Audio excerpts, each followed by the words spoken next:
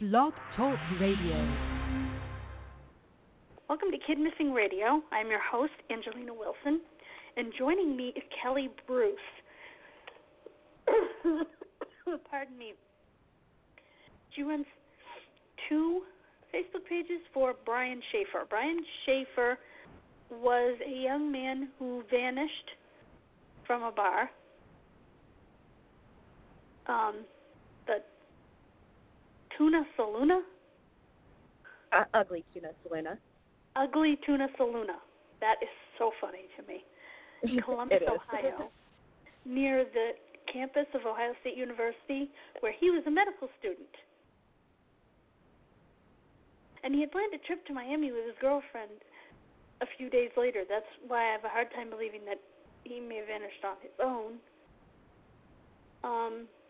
There's also the theory of the smiley face serial killers.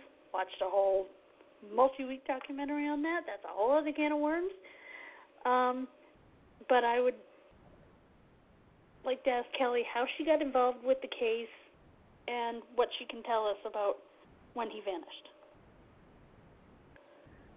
I've actually been following Brian's case pretty much since right after he went missing. I didn't do much investigating on it until probably like the last 4 years, and that's when I became friends with Lori Davis. She's actually the Schaefer family advocate for missing persons, and she got me started on all of this.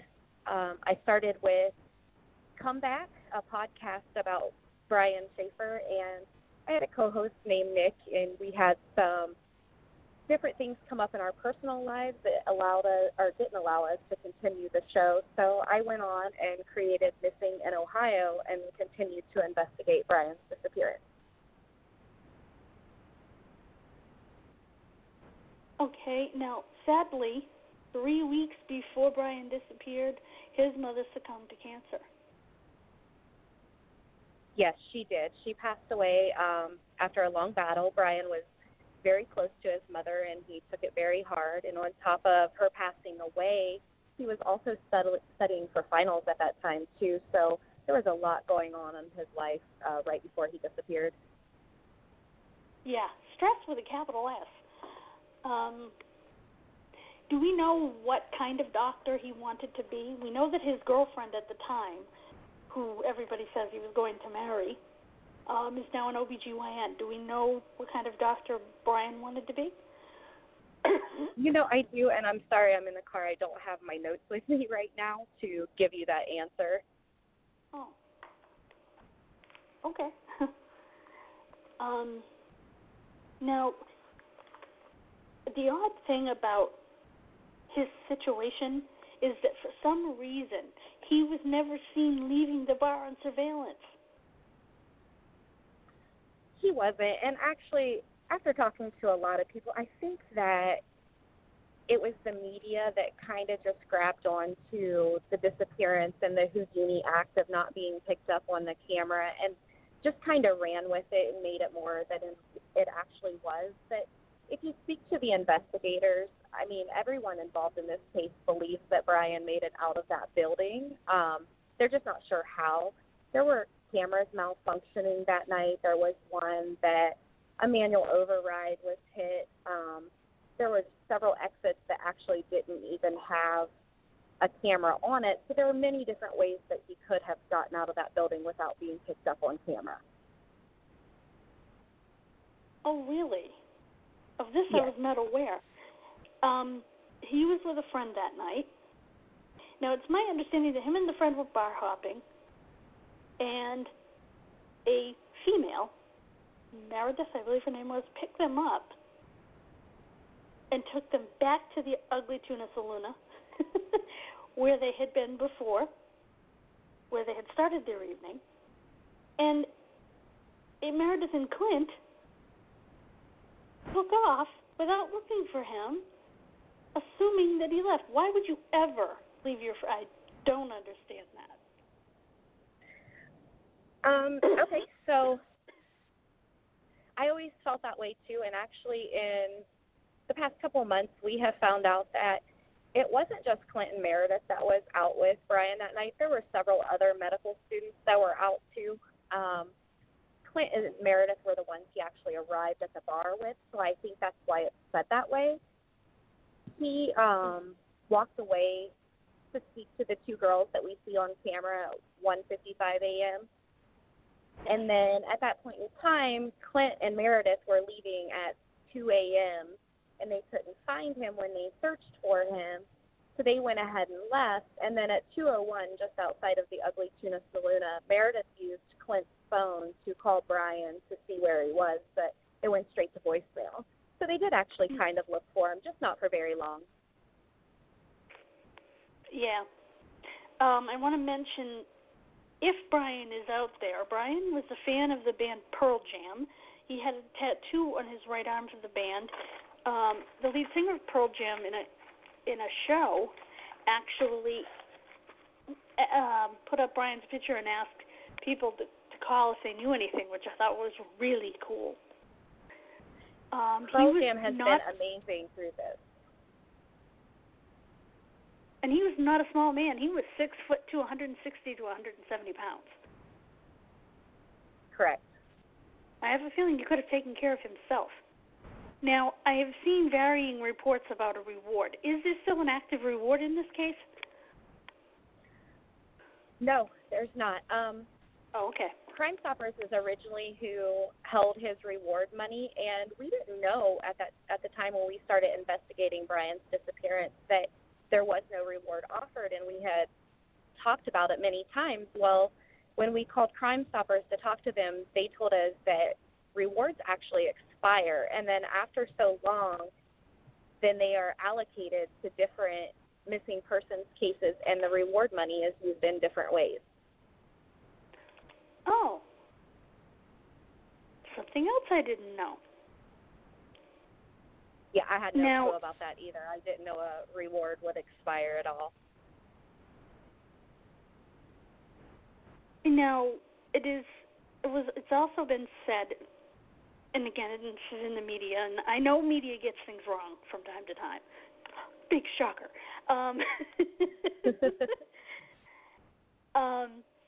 It seems as though he was talking to the band near the end of the night. Did police interview band members to see if he told them anything that might give them a clue? They did actually interview the band.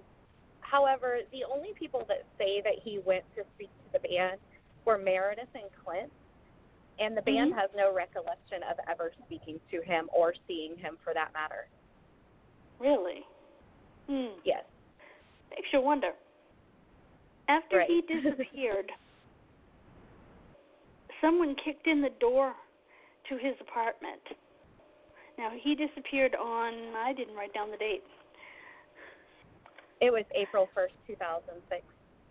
Right, March 31st into April 1st, like the middle of the night. On May 11th, his door was kicked in, and at least a TV and DVD player were missing. Well, those things you would notice because there's a gaping hole in the entertainment center, but you might not notice smaller things missing. You know? I agree. And actually, the apartment break-in has always been a bit of a question for me. Even though CPD doesn't think that it's relevant to Brian's disappearance at all, it's like I said, it's always been a question to me, and I've always wondered what else could have been missing. My main thing that I always wanted to know that was missing was his cell phone charger. Yeah, exactly. That's exactly what my mother and I spoke about. Did someone take his charger? Because all of a sudden, his phone started ringing again, and it pinged.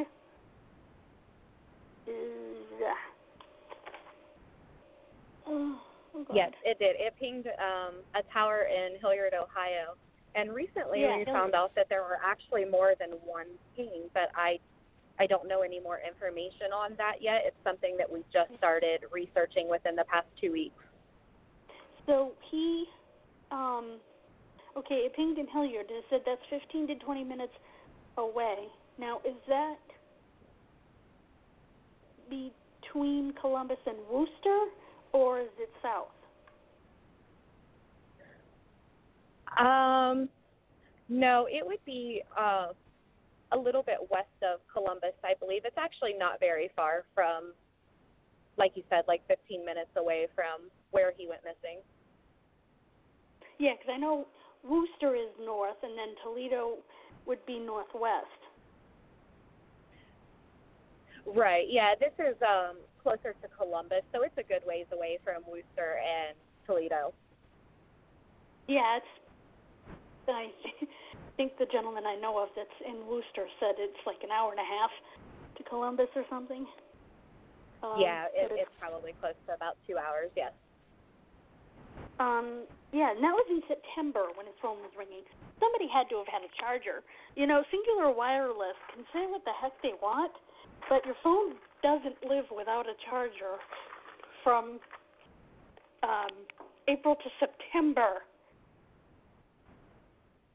Exactly, So, and especially if you think back to 2006, the chargers weren't universal. no, they weren't. And we were discussing that, too, because that was actually the phone company my mother had back then. No, the chargers had a plug that was more like a headphone jack type plug back then. Exactly, Right? and I mean, Yeah. it's not like today where you can just use one charger for multiple phones. Each phone had their own unique charger. Right. Today, if you got a lightning cable, you can charge any iPhone. Exactly. If you've got a micro USB, most Androids you're all set, except there is the newer Galaxies take a USB-C, so, which is the newest plug. And interestingly, on October 2nd, 2008, someone, I should mention, by the way, that his father was killed 2 years later in a freak accident. It was a windstorm. He was outside, and a branch came down, smacked him on the head, and killed him. So that's pretty awful. Yes, it is. And Randy was actually Brian's biggest advocate. He did such a wonderful job of keeping Brian's face in the media and doing searches and just different things like that. I mean, he left no stone unturned when it came to looking for his son. Yeah, and on October 2nd, 2008, someone claiming to be Brian in the Virgin Islands posted a condolence message on his father's obituary page. The post was traced to a public computer in Franklin County, Ohio. Now, how far is Franklin County from where we're talking about? Franklin County is Columbus. Oh, okay. The only thing that I knew for sure was Wooster is Wayne County, because I was just looking at a map, so, before we went on. So it's the same county. Well, that's weird. So they should have been able to use surveillance at the internet cafe or whatever it was to find out who did it. It was actually a public library, and I have asked. I asked Detective John Hurst this, and he said that there were cameras in the area, but either they weren't working or they were false cameras.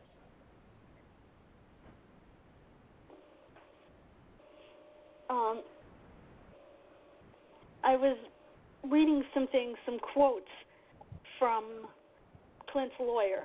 Clint's lawyer is an unfeeling jerk. I'm sorry.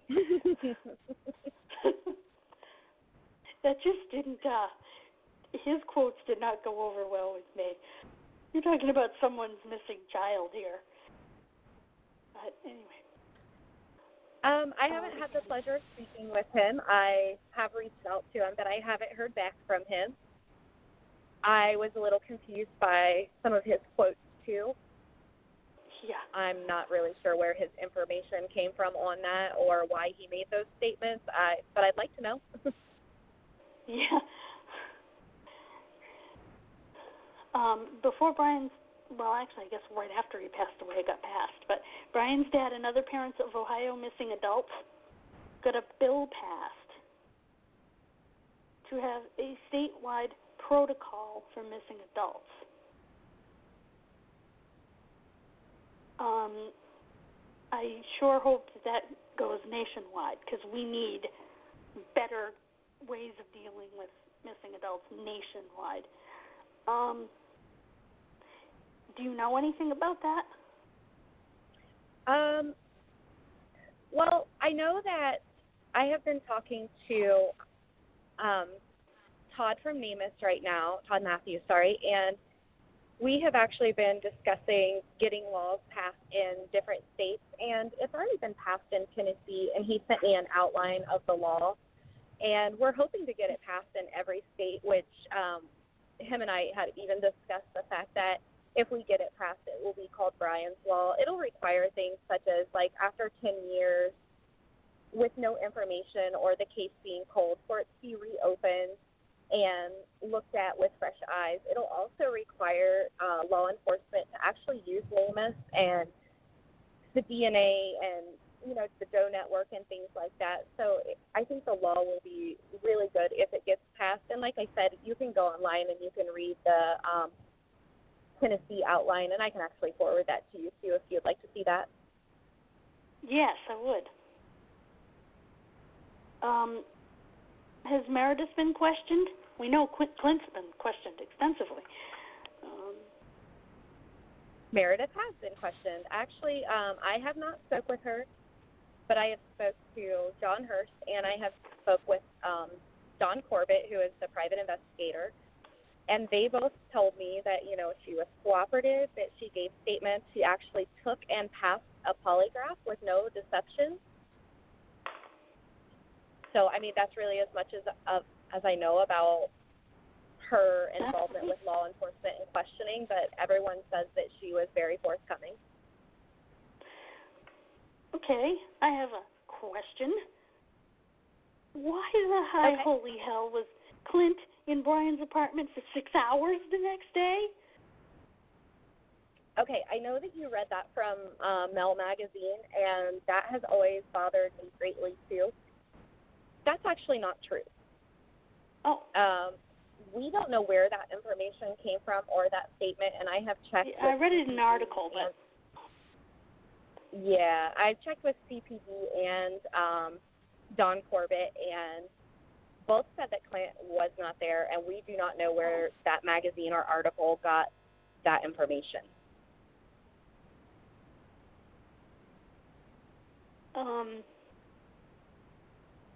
Okay. Somebody said, and it's probably whoever you just named that I read the article from that I didn't hear, that Clint asked for immunity in exchange for cooperation. What? This is kind of why I started the podcast, because there's so much false information out there. That's actually not true either. He didn't ask for immunity at all. From what I understand, I believe that someone approached Clint and wanted to know if he would speak if he was offered immunity, but it was never suggested by Clint that he would speak if he got immunity. Yeah, I'm glad we're getting, falsehoods cleared up, getting the fallacies out of the way so we can get to the truth, Now, did Clint move afterwards back to Michigan or Tennessee? I read both. He moved to, it was almost a year later or about a year later, he moved to Vanderbilt. That's where he continued his education. Oh, in Tennessee, okay. Because then they said, well, there was a body found in Michigan not far from where he was from or whatever, and they were asking for it to be compared to Bryan. I actually have, I work with Ohio BCI a lot, and I actually sent them a couple of John Does that had popped up or that it has always been questioned through the years if it could be Bryan, and they actually ran one for me that was out of Pennsylvania, and initially it came back and it couldn't be excluded based on the dental, but that's because the John Doe didn't have a lot for them to work with. But so they sent it to NamUs to do a DNA comparison, and then they were able to rule out it wasn't Bryan. So when they did run Brian's DNA, it doesn't just run them against the person they are checking. It runs them against the system. So if any of the John Does that are in the system would be Brian, we would know by now. That's true. And his DNA is in CODIS, correct? It is, yes. Did police question employees or other patrons at any of the bars that they stopped at, or especially the Ugly Tuna Saloon? They did. According to Sergeant Hurst, they spoke to over 100 people. They even went as far as, I'm sure when you're reading, you heard about the orange sweater guy. There was this guy that kept going up and down the escalator on the surveillance video, so they decided to bring him in or locate him, and they were able to find him and bring him in. But, yeah, they spoke to over 100 people, and no one knows much of anything. Now, obviously Brian wasn't caught on surveillance when he left. You know what time Clinton Meredith left. Does that mean they were caught on surveillance when they left? They were. Actually, they went down the escalator to leave at 2 a.m., and then at 2:01, they called Brian's phone, or I should say Meredith called Brian's phone from Clint's phone. And then at 2:09, they are seen pulling out of the parking garage. So, yeah, there's films even driving down the street and everything. They were able to see which direction they were going and everything. So, yeah, they are definitely on multiple cameras. To me, that would rule them both out, because he had to have left. Would have had to have left with them if they committed any sort of foul play. So to me, that rules them out. I think that there were a lot of options and ways that Brian could have gotten out of that building, and I think that there are a lot of other people that could have given him a ride too. Yeah. Was there a homeless man that reported seeing him 4 days later? There was. He was behind United Dairy Farmers, just down the street, actually, from the Ugly Tuna Saloon, and he saw this guy eating a sandwich, and who he assumed was Brian, and he looked at him and said, "Hey, man, people are looking for you." The homeless man said that the guy kind of just looked at him confused and turned and walked away. Huh. Do you think it was Brian? I'm not sure. The past couple months, I've been putting a lot more weight into his words, because I do feel that there is a strong possibility that Brian's alive. So I have looked into it a little bit, but from what I have heard, it's not he wasn't necessarily the most credible source, and from what I hear, could have even been intoxicated at the time. Yeah, unfortunately, a lot of the people who are living on the street have substance abuse issues. Right. Unfortunately, there are a lot of sightings of missing persons all the time, and people mean well, but a lot of time usually passes between, and maybe who they think they saw isn't, what they actually seen, but it looks more like him because so much time has passed. Yeah, and eyewitness testimony is the worst. Exactly. There are a lot of people in jail who could vouch for that. That did absolutely nothing except look like the bad guy. So, if you want to know more about this case, you can go to Kelly's page, facebook.com/Where's Brian Shaffer. That's BrianShaffer.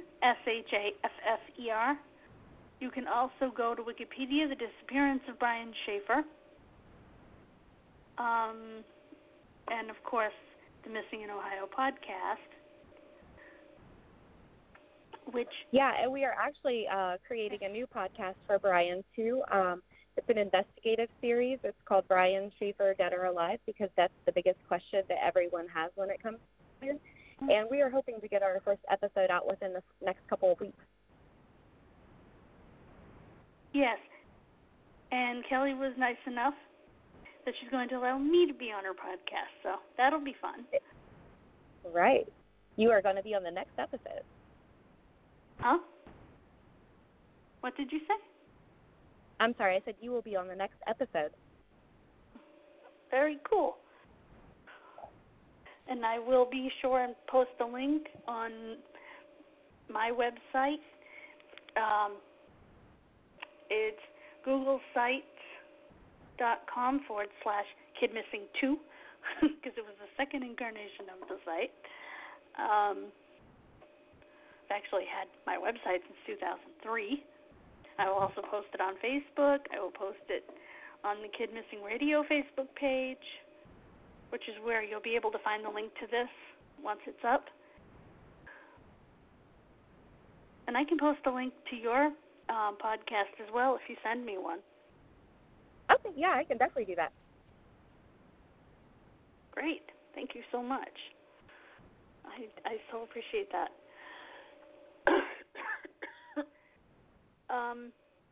Is there anything else?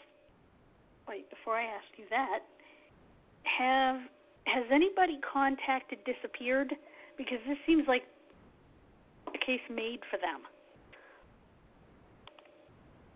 Several stations throughout the years, including ID, has reached out and wanted to do stories on Brian, and then they seem to back out, and I'm not exactly sure the reason, but they usually back out towards the end. Yeah, now ID Go did actually cover him on a short 10 or 15-minute segment not long ago, but he hasn't had an actual show like Disappeared or anything like that. I mean, since the Dateline thing, like 6 weeks after he went missing. Yeah, I saw the Dateline thing. That's available on YouTube. It's about 10 minutes long. Mhm. So, but it was interesting how they went through the footage and they showed him talking to the two girls, and they did a very good job. So if folks want to see it again, it's on YouTube. If you just look for Brian Schaefer, you will find it. Also, yeah, there's folks, tons of videos on there about it. That's true. Also, folks, remember you can help in these cases by making sure that if you've done your family DNA, your family tree type DNA, that you upload it to GEDmatch and you opt in so that the police can use your DNA to find a missing person, identify an unidentified person, and give someone closure. Not that there is ever true closure, but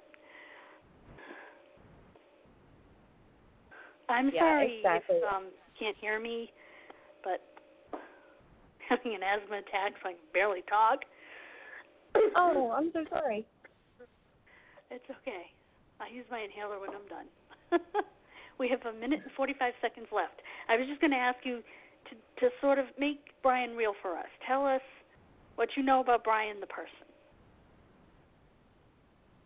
From what I understand from everyone else, because obviously I didn't know Brian, is that he was kind of a free spirit, just went with what he wanted to do in the moment, and he went from wanting to be in a band to wanting to be a tennis player to wanting to be a doctor. I mean, he was just kind of, like I said, a free spirit.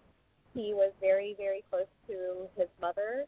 He was very good in medical school and got good grades. Now, I mean, they weren't like stellar grades, but he got really good grades in medical school. I know his last grade was an 82. He really loved music a lot based on things that I've read and things that people have told me, and definitely Pearl Jam. I mean, that was big for him. He actually had purchased tickets for a show a couple months after he went missing that they didn't get to go to, obviously. Yes, I remember reading that. Yeah, they actually ended up auctioning off the tickets on eBay and then added that to his reward fund. So I think that Brian was just a very intelligent person with a very prominent future ahead of him, and it's sad that it has been over 13 years and the Schaefer family still doesn't have answers. Yeah, and his poor brother is now has no family. Yes, he does. I want to thank you so much for joining me. Our time just expired. Thank you for having me on. Oh, you're very, very welcome. My thoughts and prayers are with the people in the Gulf right now. I want to say goodbye to you. I want to say goodbye to everyone listening. I want to thank everybody for listening. Goodbye, good night, and God bless. Thanks, Angelina. Goodbye. Goodbye. Very welcome.